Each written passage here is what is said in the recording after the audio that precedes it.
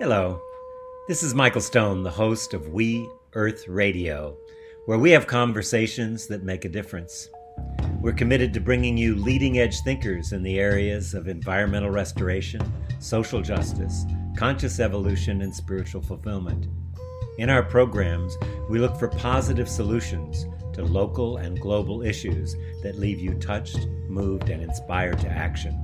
Our weekly guests include local and global experts and concerned citizens working together to heal the wounds that separate, alienate, and marginalize people. Welcome everyone to We Earth Radio. I am very excited and anticipate some really interesting conversation today. My guest is John Michael Greer. He's a highly respected writer, blogger, and independent scholar who has written more than 70 books, including The Long Descent, Circles of Power, and the award-winning New Encyclopedia of the Occult.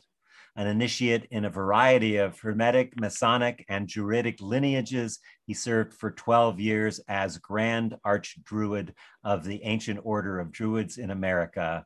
John Michael, welcome to our show. Thank you. Thank you for having me on. Well, I'm just so excited to talk about this subject because, as I said earlier, I think it's the best analysis of the 2016 election. And the new book is called The King in Orange: The Magical and Occult Roots of Political Power. And way back, I think 2015, you predicted that Trump was going to win the election, which a lot of people thought, no way that could happen. Let's talk about the landscape of politics at the time leading up to the election. Yeah, as it happened, it was January 2016.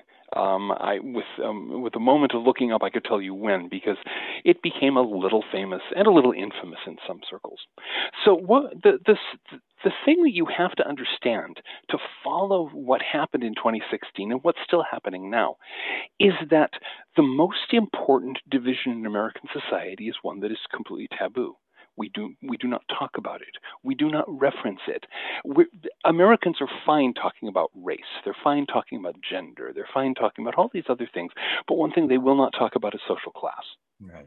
And to understand what has been going on for the last 50 years in America, to understand the landscape that made Donald Trump's election not merely possible, but inevitable, you have to understand the actual landscape of social class in America in our time. This is a landscape where let's start by doing some very rough divisions here. Okay, we can talk about the working class or what have you. I like to divide the classes by way of where do they get most of their income?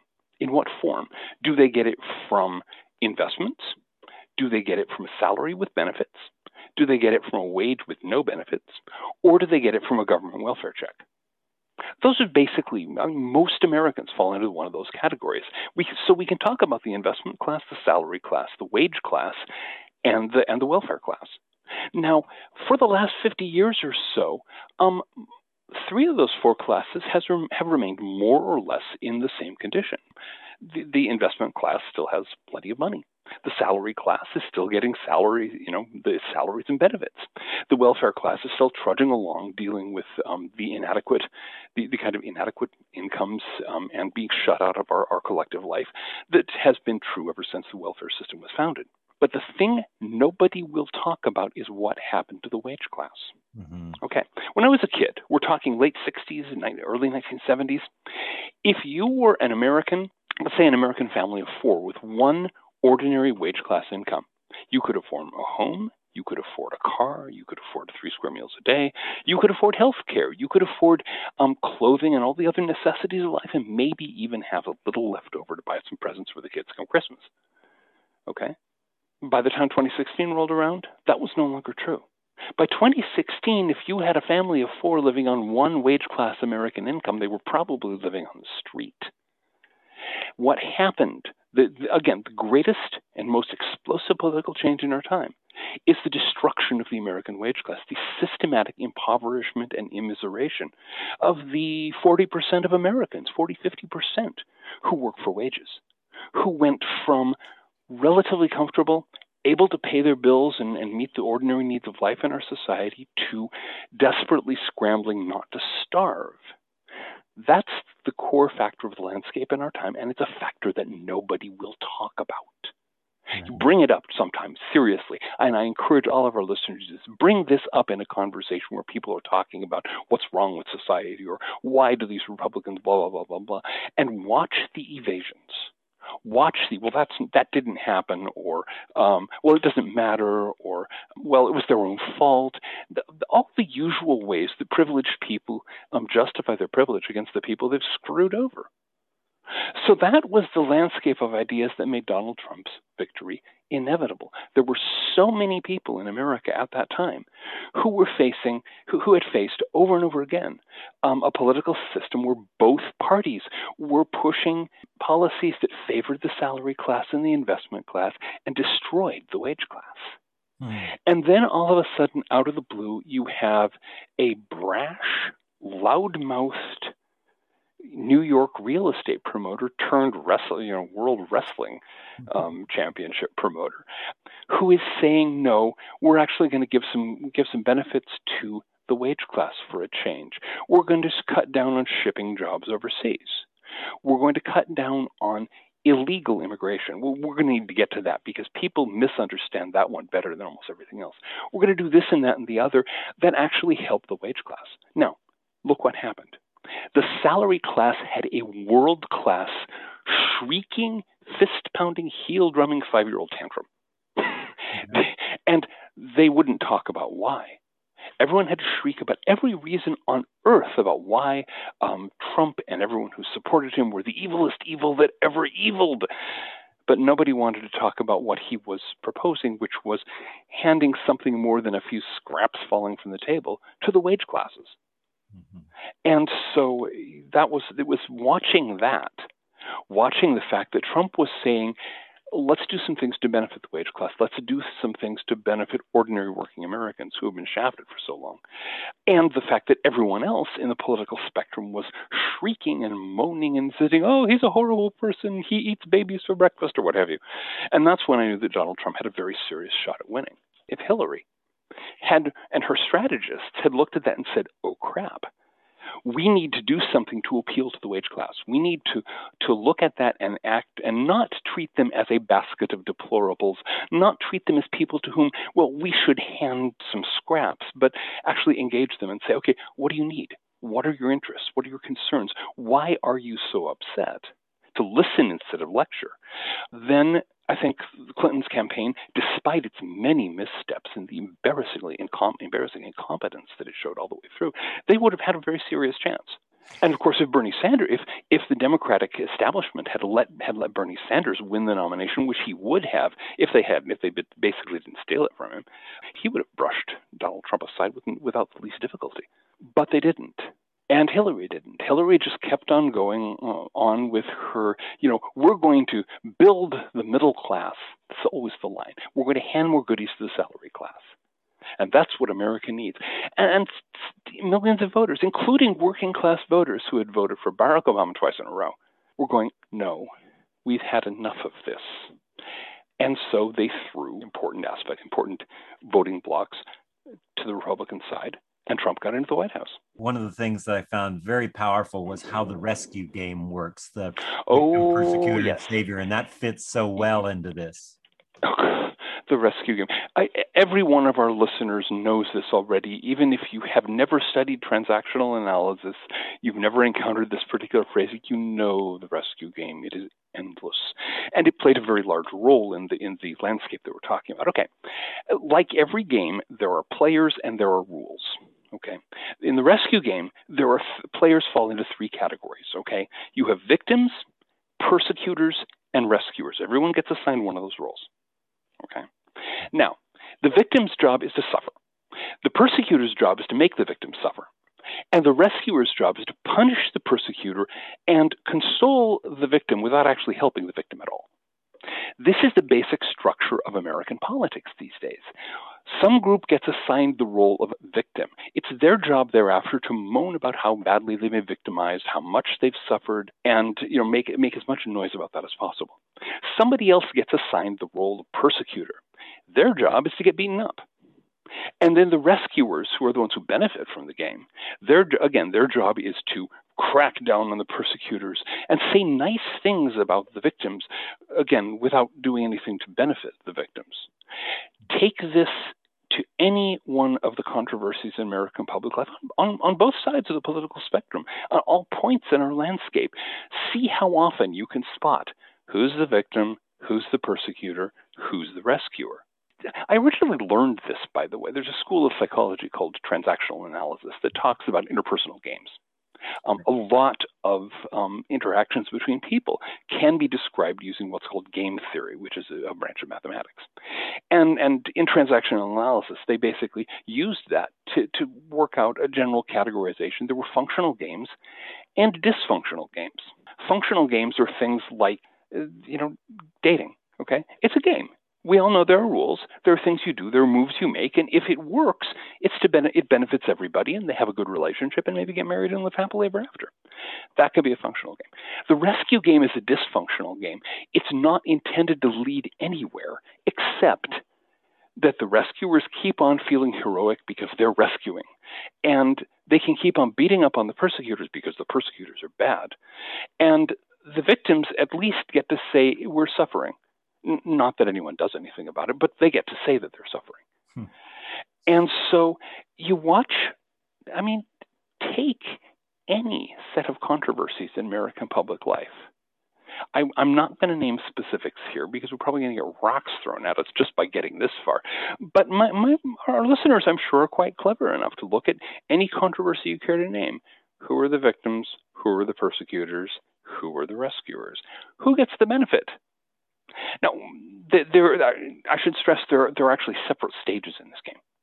The first stage is called Pin the Tail on the Persecutor, and that's when various groups of prospective victims make as much noise as possible about being the most neglected, most abused, most persecuted, most suffering group of people, so that they can get assigned the role of victims and get whatever benefits they get from there. There's always that game is always going on. At any point in modern American life, somebody is trying to insist, hey, you're not paying attention to my group's suffering. And if they work long enough and are clever and creative, they can probably get a victim game going with themselves as the victims. Okay. Phase 2 is, we call it show trial, in reference to Stalin's very enthusiastic playing of this game. Show trial is what goes on anytime unpopular people are, quote, allowed to say, to make their case. They make their case. They get shouted down, beat up, arrested, shot in some places, in some cases. The whole point of it is to give an opportunity for the victims to emote and the persecutors to be beaten up by the rescuers. If the persecutors fail to perform, if they don't show up, if they don't engage, then you go on to the third scale, which is circular firing squad. This is the point at which the victims and the rescuers have to huddle together and try to figure out who is the persecutor among them. This is the point at which this person, we've just identified this person as an evil persecutor because they used the wrong turn of phrase. They said the wrong thing. They're not sufficiently loyal, and then you turn on them as the persecutor, and away we go. Again, these three phases are always ongoing in any given round of the rescue game. You can watch that in process. Apply that to American public life. You'll see it everywhere. And let's apply that to this situation exactly. Okay. In the specific case we're talking, the welfare class was assigned the role of victims. Not just the welfare class, but only that fraction of the welfare class that were people of color. Because we can't talk about classes in America, remember, so we have to talk about race instead. So we're going to say that those members of the welfare class who are people of color, they're the victims. And the wage class white people, they're the persecutors. And the salary class, the heroic, middle class, well-educated, moral, the good people, they're the rescuers. Watch the media go through that change. If you want, I encourage people to go back to the Trump years. And you'll watch that particular setup being played on every stop and key. And the thing to notice here is that, again, the victims got no benefit out of it. They were simply paraded around as, oh, look at the poor victims. there were many things that could have been done by, say, democratic state governments to improve situations for people of color in the welfare class and generally. And those things have not been done. Those things will not be done because it is so convenient to play the rescue game using the poor people of color as the designated victims. Whereas the middle classes, the salary class, the good people, the aristocracy of our society can preen themselves as the rescuers. They're the ones who are beating up on the evil working class white persecutors. They're the ones who are feeling very sorry for the condition of people, of those poor people of color. They're not doing anything to help, but they're feeling sorry for them. That shows how moral they are. One of the areas that really was fascinating to me was how the salaried class, there's not enough spaces in them for continuing. And I think that's a really important aspect. Peter Turchin, I didn't have a chance to read this and include that in the manuscript. Peter Turchin has done some very nice work. He's a sociologist. He's done some nice work on what he calls elite overproduction. I think it's a mistaken term because it's not the elite who are being overproduced. It's their flunkies. Okay, that's a harsh word, but it's true. At any given time, the corporate, government, NGO sectors, all the sort of interlocking sectors of salary class privilege in our society need a steady supply of flunkies. They need people who will obey, who will do what they're told, who will serve their corporate masters unquestioningly. We get this by way of the university system, especially the upper end of the universities. And you can watch young people who've literally bent their lives out of shape for 15 years. Since they were in preschool, their parents have been grooming them to get that Ivy League position. And so they take all the right classes and they do all the right extracurricular things. And they do this and they do that. And they're in a constant frantic scramble in the hopes of making the leap so they can get into Harvard or Yale or Dartmouth or one of these places. And once if they're lucky, if they're very lucky, they will catch the attention of somebody from the actually rich classes and end up in a comfortable position with a six-figure salary and benefits as a flunky. Now, it is normal for hierarchical societies like ours to overproduce flunkies.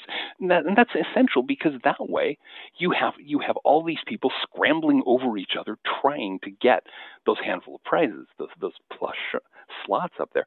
And there are always people who lose. There are people who lose kind of part way. There are people who don't make the top level. They don't get the really cushy jobs, the jobs of prestige and power. They fall a notch down, or they fall 2 notches down, or they fall way out.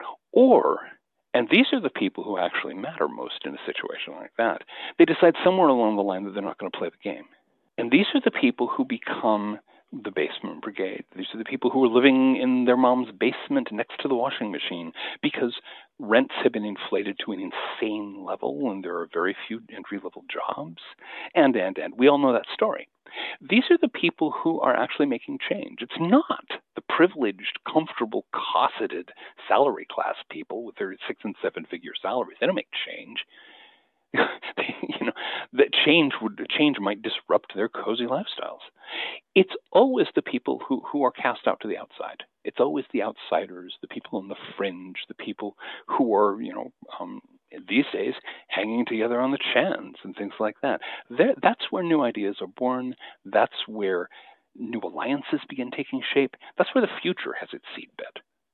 Okay, so you mentioned chans here. So I mentioned the chans. So let's talk about the use of magic. What is manipulative? What of chaos magic? How did that influence it? And the whole underground. Most people wouldn't know what a chan is that listen. Absolutely. Okay, let's start with magic because that's one of the places where most people just sort of look blank and wander off because their idea of magic is all Harry Potter. Okay. Now, I admit I was not a fan of the Boy Wizard. It's just one of those things. But the crucial thing is, all of our listeners, whatever you think, when you think of magic, if you think of Harry Potter and Dumbledore and people waving around wands and going Ungrammaticus Latinus or some such nonsense and having fireballs shoot out of the end, that's not what we're talking about here. That's fake magic. That's there to distract you. Okay? Dionne Fortune, who was one of the great magicians, great 20th century magicians, she's the person who led the occult dimension of the struggle against the Nazis in World War II, and won, by the way. Dionne Fortune defined magic very simply. Magic is the art and science of causing change in consciousness in accordance with will. I'm going to repeat that because it's of crucial importance.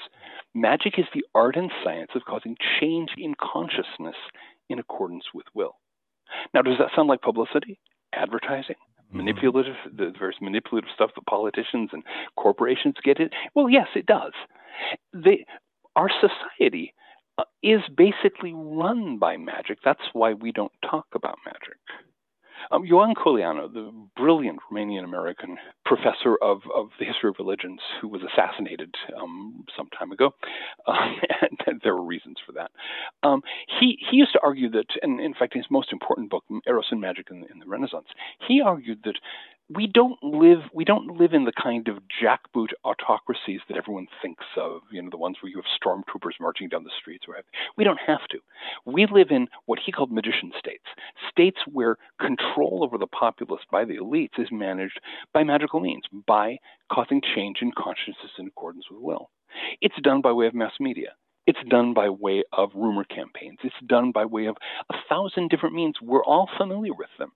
Anyone who sits in front of the television for 4 hours and doesn't doze off into a low-grade trance with drool puddling in their laps, is actually watching an important. That's where our stormtroopers are televisions. Those are the ones who keep people obedient and unquestioning and thinking only the thoughts that are approved for them.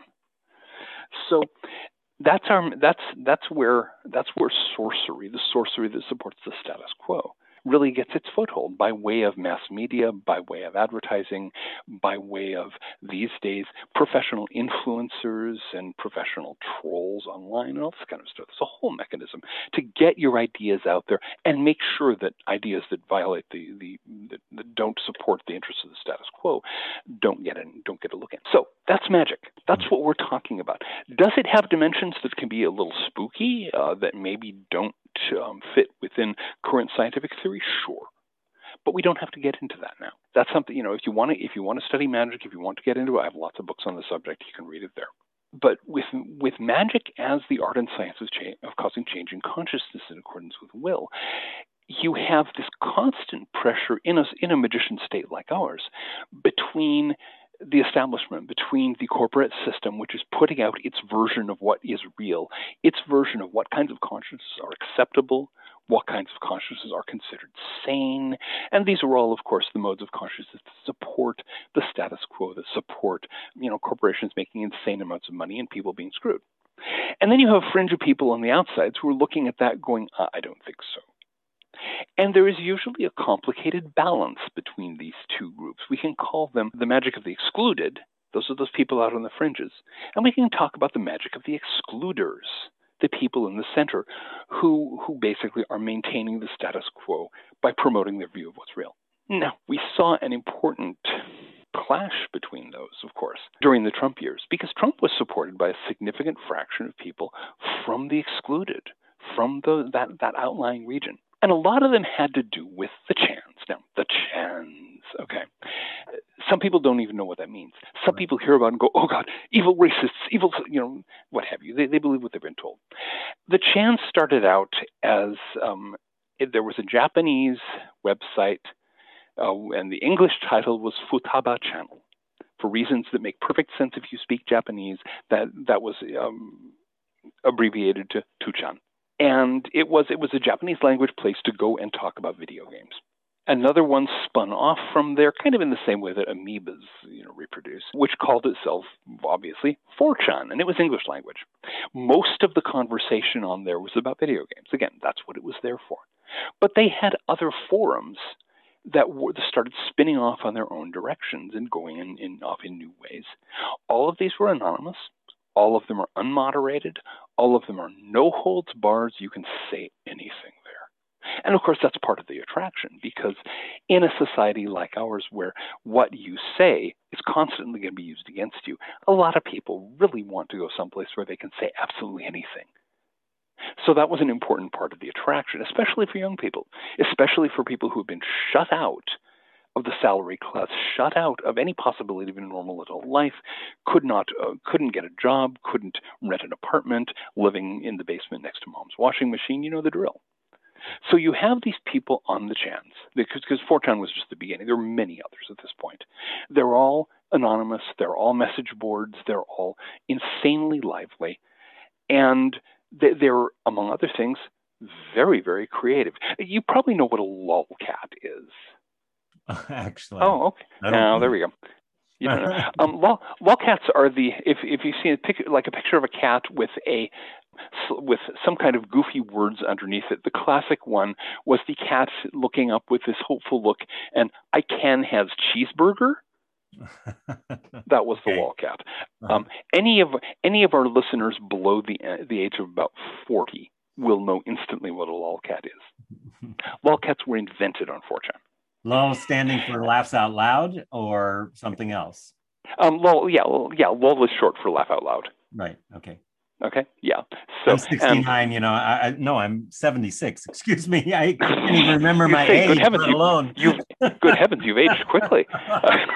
Yeah, I'm kind of on the border here at 58. So I'm definitely in geezer territory where the chans are concerned. But I was able to, I'm sufficiently digitally capable that I was able to go there and lurk and listen into the conversations. So you have the chans, you have this amazing, burbling mess of creativity and anguish and stupidity and brilliance and all kinds of people who are shut out of a full involvement in international life talking and talking because they don't have anything else to do. And so when Donald Trump announced his candidacy, the chans piled into it. On the one hand, yes, there were a certain amount of people on the chans who fall into the evil categories. They're racists or what have you. More importantly, the sheer parody value of a reality TV star running for president made Trump irresistible to them. He was a joke. He was a hilarious joke. And so they flung themselves into supporting him because it made people so upset. Keep in mind, this is always one of the great draws of the outsider. If you can get the people who have it all, the people who have the salary and benefits and the ritzy apartment and the good car, if you can make them melt down and shriek like an anguished 5-year-old, you've achieved something. And that is what they did. But so what happened was that you had the chans people in the chans really starting to get into the Trump campaign.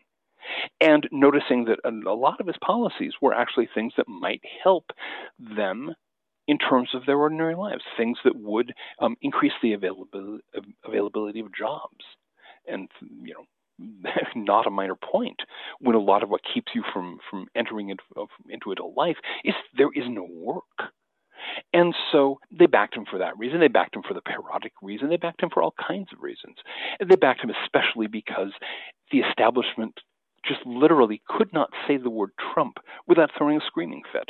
Mm-hmm. And so they wanted to keep poking that. Mm-hmm. So that was so we have the chans, and we have magic, which we've been talking about here, this sort of tradition of the excluded and the tradition of the excluders pushing at each other. And then one fine day, those two ended up coming together because the people in the chans found out about a tradition called chaos magic. Now, I don't do chaos magic. It's not something that interests me. What happens is that every 50 years or so, somebody gets the idea they can come up with a new, novel, innovative, avant-garde kind of magic by getting rid of everything that offends the rationalists, the materialists, and so on, and presenting it as this new scientific magic. So that was chaos magic. It was born in the 1980s, and it's been a presence there. It's very easy to learn, and it tends to make use of certain fairly simple to learn and fairly simple to do practices that you can use to cause changes in consciousness in accordance with will. So some people on the chans found out about this, and they started passing it on and saying, okay, here are some exercises, here are some ways you learn to concentrate, here are some ways you learn to play games with symbolism and imagery, and so on. And that picked up. And then you pretty quickly had people starting in that scene, starting to use those tricks to support the Trump campaign. And that's where things started getting weird. I mean, seriously weird. This is where the door comes open and a tentacle comes out of it, so to speak. Because the first thing that happened is that, of course, they started this and Trump started going up in the polls rapidly. And they were looking at each other going, this is really strange. And then they started, I should say, one of the things going on in the chans, and this is one of those little in-group jokes that you get in a setting like that, every post on any of these boards has an automatically assigned number. And they're sequential numbers, but because there are thousands of people putting stuff up at every moment, you never know what your number is going to be until you hit enter and your thing pops up. So it started to become a thing to look for series of repeated numbers in the number that you got. So if you got, 1204777, that was a get. That's what they called it, okay? There's a get. And that's a trip specifically, a triple. You have 3. 2 count, 3 is better, 4 is better still. But that had become this kind of game and this kind of thing among the inhabitants of the chans. And then people started to notice that every time somebody did a post on Donald Trump, it had an unusually high likelihood of getting gets. So you have this post and that post and that post, and then something about the Trump campaign, and it's 4067888. And everyone's just going, this is really strange. And then somebody, we're about June now, and other things were going. Somebody just posted irrelevant to nothing at all. Trump will win. Hit enter. That was post number 7777777. Oh my God. And so everyone's going, whoa, this is getting really heavy. And to use the jargon of an earlier era. So yeah, there was that. And now the chans also had this habit of saying kek for laughter. Mm-hmm. Kek, kek, kek, kek, kek. Okay. That's how you write. We say in English, we say ha ha ha. In Korean, it's kek, kek, kek. Mm-hmm. Don't ask me. That's where I came from. So they had this thing kek, okay, and they also had that cartoon frog. Right. You remember the cartoon frog? Yes. Yeah.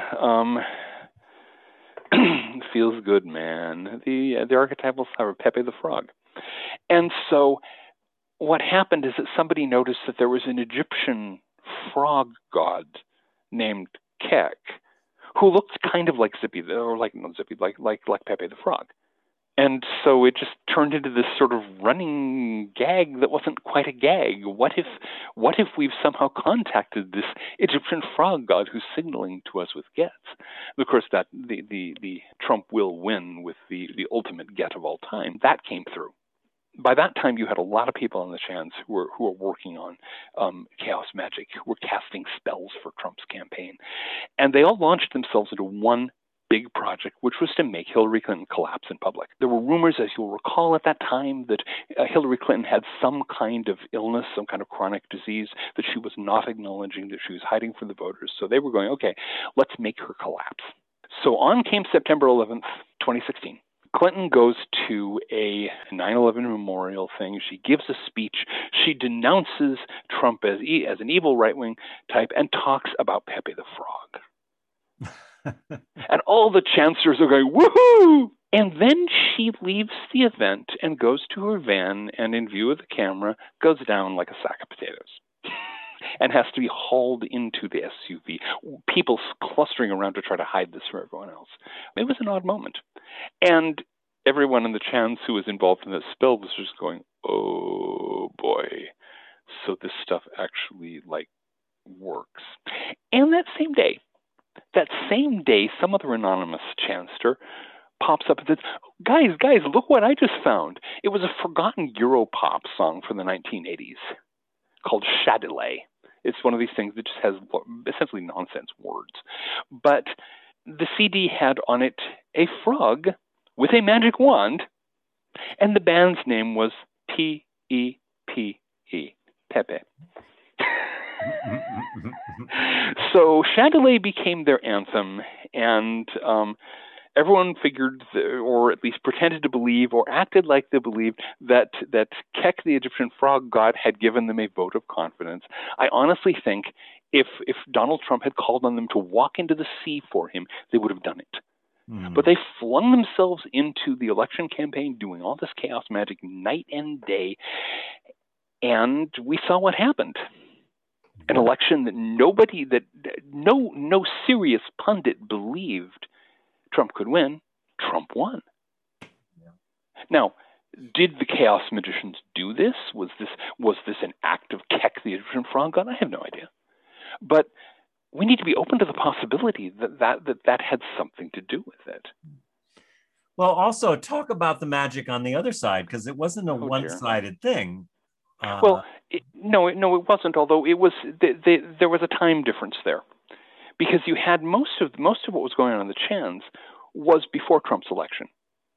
The magic on the other side was the magic resistance, as it called itself. Bad move, but we'll get to that. The magic resistance was after, because nobody on the left thought Trump would win. Yeah.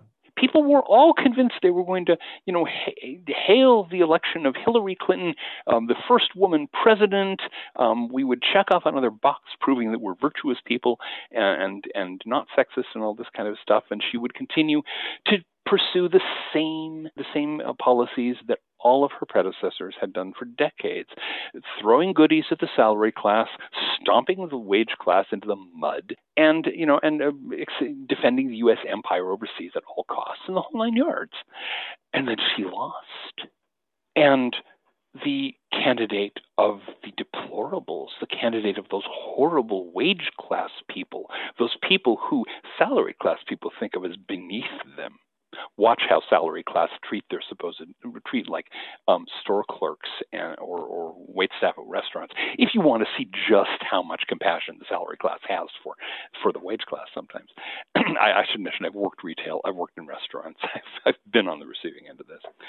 But yeah, so they had they didn't simply have a cow, they had a herd, and as we all saw.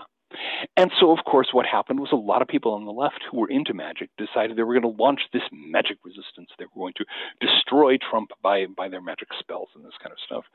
And they didn't. They did embarrassingly badly. There were some reasons for that. On the one hand, one of the basic rules of magic is you have to have a positive goal. If all you're doing is resisting, if all you're doing is negating and opposing, you're just going to be static. You're just sitting there.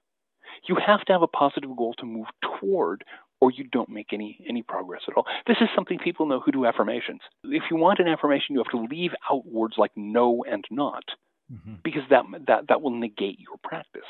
That'll make the affirmation useless. It has to be phrased positively. It has to be phrased directed toward a goal, because that's how the deep levels of our mind think. So they didn't have that in mind. They also didn't really focus on a single goal. The chancellors did. Their goal was to see Donald Trump in the White House. That it was all about that from beginning to end. But the magic resistance, I mean, probably the low point there was Brooklyn. There was a big Wicca shop in Brooklyn that invited everyone to come to they were going to do this big magical working against Trump and everything he represents. And everybody who came was encouraged to bring all of their special pet issues, and they'd all do all this working on them and get them all focused on all of these things together. It's like, if you want water to come out of pressure, you need to have it go through a nozzle with a narrow aperture that points one direction. If you punch 1,000 holes in your hose, you're going to get a little bit of sprinkler action, or maybe just a soaker hose, but that's all. There's just going to be a trickle out the end. And the same is true of magic. The same is true. If you want something to happen, you have to focus on a single thing. They didn't. But the most important problem is that they were so public about it all. There were books published giving all their rituals, saying, if you want to join us in fighting Trump by magic, here are all the rituals. If you want to, and there were online magazines were giving the full text of everything and the dates they were doing this. Now, there were all these people on the right who had some magical training by then, and who were picking these things up and saying, ooh, we can mess with these. And they did. Just as there's a rule in magic. There the four magical virtues that Eliphas Levi came up with in 1854 are to know, to will, to dare, and to be silent. You do those four things, you make good magic. And one of my teachers used to say, to know, to will, to dare, and to shut the up. Mm-hmm. Okay, but it's for the same reason if you're playing poker, you don't show the other person your card. And if the Allies are going to invade Europe in D-Day, they're not going to tell the German High Command where they're going to land. But the Magic Resistance didn't have that kind of common sense, and so routinely their spells backfired in their faces. I'm thinking of when the big fuss over the Supreme Court, Brett Kavanaugh. This was in the first half of Trump's term, when he had just an incredibly narrow majority in the Senate, and he was trying to get Brett Kavanaugh into the Supreme Court. And so the Magic Resistance type said, "Oh, we're going to stop him. We're going to do this big spell to make sure he never becomes a justice of the Supreme Court." And the day after they launched that spell, all the remaining resistance to Kavanaugh's candidacy in the Senate collapsed, and he was sworn in. Yeah. Total failure. Yeah. Now, it is true that Donald Trump is not president right now. I don't know how many people are willing to bet that he's not going to be president come 2025. But we're running out of time, and we could talk for hours on this. We could. There's a lot of stuff going on here. I want to look at what's happened now that Trump is not there. And there's this huge move towards, and spurred on by COVID, this major taking away of freedom and this totalitarian damping down. And one of the shocking statements for me, and I don't know your position, but I'd like to hear it, was when Biden said, if you're not getting vaccinated, you're killing people. That's a pretty strong statement. It's typically delusional. Yeah. The thing to keep in mind is that they got Biden in the White House, and the world did not suddenly become perfect. And so I think that a lot of what's going on with the whole virus panic is that people are taking fears that they can't admit to themselves and loading them onto the coronavirus. Okay. I'll be a little more public than I usually am here. I had it in April of 2020. I got the coronavirus. I got over it. I've had colds that were worse. This is true of many people under the age of 70. It's not that big a deal. Most other infectious illnesses have a higher chance of killing you, but this has become this immense focus of panic. And that itself, you want to look at that as a magical phenomenon. This has become the great bugbear of our time, the thing that our privileged classes, our media classes, our political classes can admit they're afraid of, so they don't have to face up to the things they're not willing to talk about. It's also avoiding the octopus in your face, climate change, income disparity. Exactly. They're trying to run away. Yeah, they're trying to run away from those things.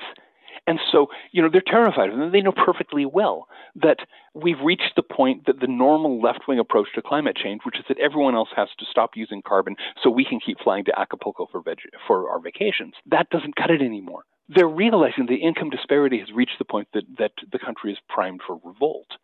They've realized the system is breaking apart, but they can't admit that because it's central to the entire mentality of the privileged classes, that they're the smart ones.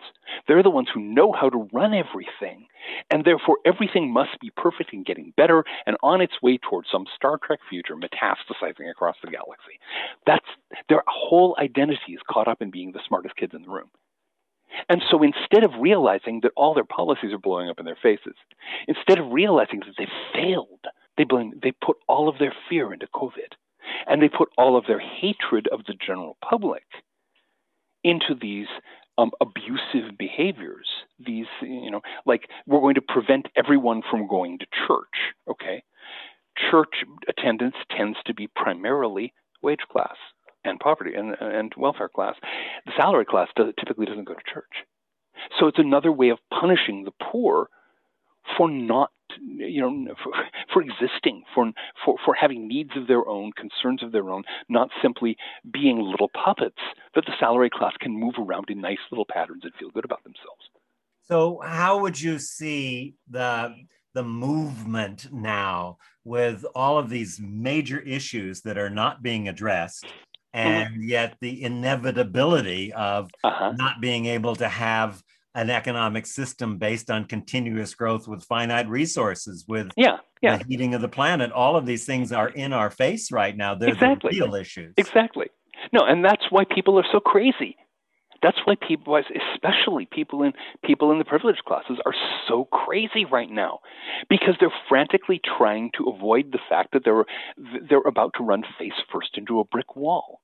And so shrieking about COVID, or shrieking about this, or insisting that, if you don't buy into the latest, poorly tested, experimental product of the pharmaceutical industry, you're killing people. It's a way of venting. That's my take, at least. What does the trajectory look like to you? You made in your book, and again, I want to tell people that John Michael Greer has a new book out. You write books faster than I can read them, John Michael. But I love writing. It's the best job I've ever had. And you're really good at it. Well, thank you. The King in Orange, the magical roots and occult roots of political power. And in that, you begin to look at, the falling of the empire. There's a structure of that.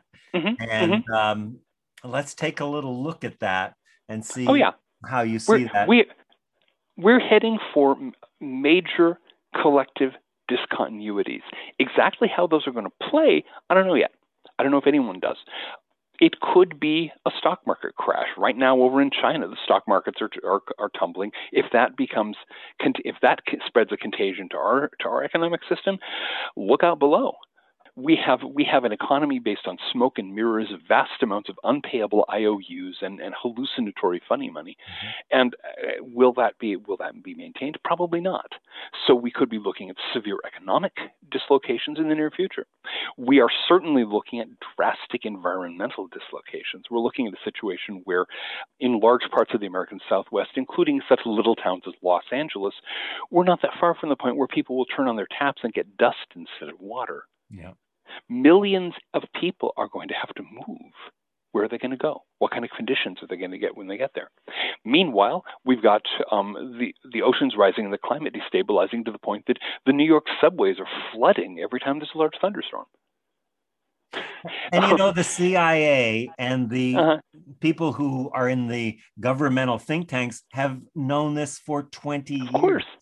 Longer than that. Longer than that. I remember when I was a teenager in the 1970s, I read all the literature that was coming out, all the scientists who were saying, look, if we keep on doing this for another 50 years, we're going to run face first into a brick wall. Yeah. We are going to peak and begin to decline. Now here we are. It's been 50 years. Look out the window. Yeah. Our infrastructure is falling apart. That's a sign of economic decay and unraveling. Our environment is going crazy. That's another thing that was predicted. We've got officially we have just a little transitory inflation. Prices are spinning out of control. We have shortages. We have a country in serious trouble. And what we have at its at the helm of the ship of state is a puppet on a stick. Now, John Michael, I want to, when you look at what's his name, Spengler, and people who've predicted how civilizations rise and fall. Rise and fall, exactly. You could say this is my hopeful heart here, but one thing that I'm seeing, and I'd love your response to this, that has never happened in large numbers are, two things. One is that there seems to be more and more people that are becoming more present and awake. And within that, there's an understanding that we live in a current and inherited ancestral sea of trauma. And there's a huge rise in the recognition that much of the reason that keeps us from acting in the face of these obvious things that are coming to us is because we're numb and we have all this frozen past in our body, but people are beginning to wake up. Do you see any sense of possibility in that, or where are you on that? Okay, it is normal when a civilization peaks and begins to decline. Obviously, people notice, and it's normal for spirituality of some kind, or shall we say, some kind of introspection, some kind of turning within, some kind of recognizing the deeper roots of problems, that becomes pervasive. It typically ends up becoming an established religion, but it doesn't start that way. What became Christianity was a very busy realm of different sects and groups and teachers who actually had an enormous amount to offer. And that's why there were that's why the Roman world simply didn't plunge straight down into the abyss, leaving nothing behind. That's why there were monks and nuns in monasteries who were preserving the records of the past. That's why there was some cultural survival. What I expect to see happening in this case is that a creative minority, because it's always a creative minority, a creative minority will come together around various new insights, the ones you've mentioned among them, and begin building the framework that will become the basis for the next civilization. Our civilization has basically run it's running its course. I mean, civilizations don't fall fast; it takes centuries. But we're busy sliding down the usual slope. But all the way along that, people are noticing this, waking up, starting to build something new. Many of them in other societies have kind of moved off to the fringes. Whether it was in monasteries or other kinds of little communities and so on, they pulled away from the hulk of the dying system to become the seed bearers of a new age. And that is the hope that I have. The hope that I have is that more people will realize, okay, industrial civilization as we've seen it didn't work. It was worth trying. It was an experiment. It's failed. We know why it's failed. Here, you've mentioned some of the reasons. The fixation on perpetual progress is another one. The idea that that infinite growth is possible on a finite planet. We could go on for a long time.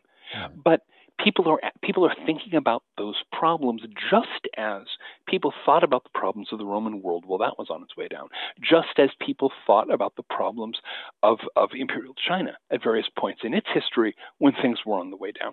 I could fill in dozens of other examples. This is normal.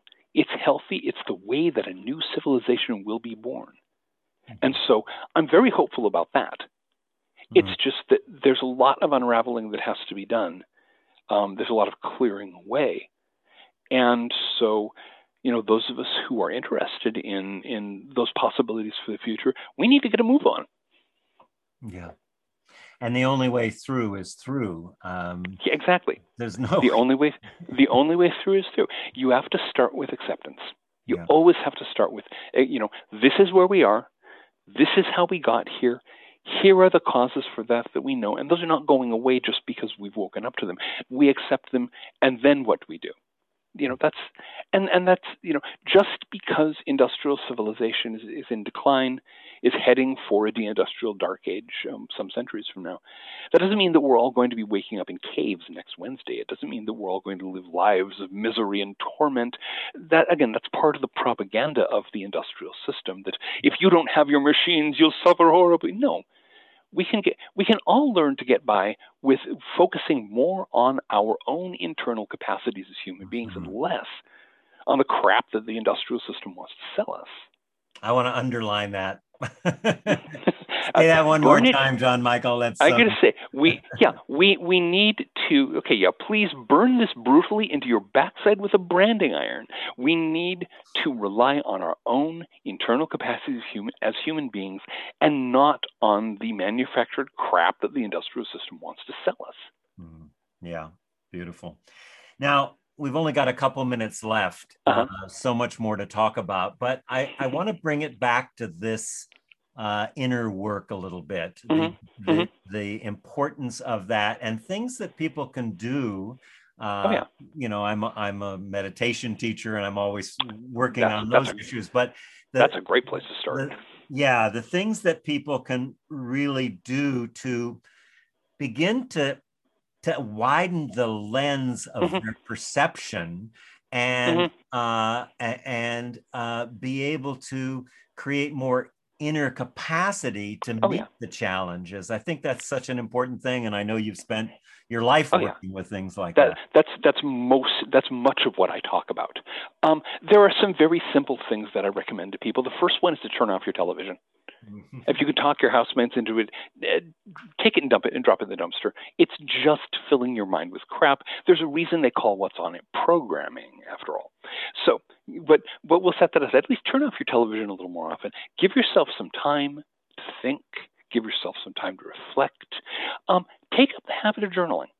One of the things that I highly recommend to people, get just a plain old ordinary spiral notebook with the kind you used in school and a pen or something, and make the habit of 15 minutes a day just writing whatever comes into your mind. Mm-hmm. Don't let yourself stop. Don't let your pen stop for anything. Don't censor. Just keep it moving. Whatever comes into your head. That way you're going to start learning to listen to yourself, to understand what is in your mind, what you have. These are very basic things. If you want to go beyond that, there are lots of people who can teach you how to meditate. There are lots of people who can teach you some of the inner exercises that can start you learning how to use some of the capacities you have. But the most important thing is to give yourself time to reflect, to think, to remember, to feel. And don't fill your lives with noise. Don't constantly have, some box or other yelling at you because the whole point of that is to drown out thinking. I mean, many people, you'll probably remember the days when restaurants did not have 47 televisions yelling at you from all sides. Mm-hmm. Okay. Nowadays, people are so terrified of the inside of their own heads that they literally can't relax without having some television telling them what to think. And that's a habit that has to be broken. So, or some expert or some prophet or some exactly teacher. Exactly. Yeah. You all, Paul Foster Case, who was a teacher in one of the traditions I've studied, used to say, all the power that ever was or ever will be is here now. And it's in you. It's not off there in La La Land. You don't have to, have a zigzagged birthmark on your forehead or anything like that. You've got it. You just have to know how to find it. You can find it inside yourself, in the silence.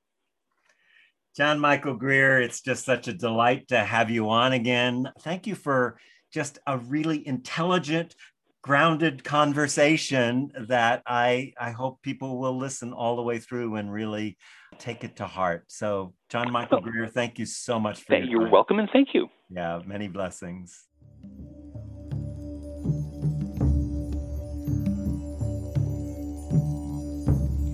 We Earth Radio is an independently produced program supported by listeners like you. We are committed to bringing you leading-edge thinkers in the areas of environmental restoration, social justice, conscious evolution, and spiritual fulfillment. If you would like to receive our complimentary newsletter, The Well of Light, make a contribution, or listen to any of our past shows, go to our website, welloflight.com. Thank you so much for your commitment to a world that works for all life.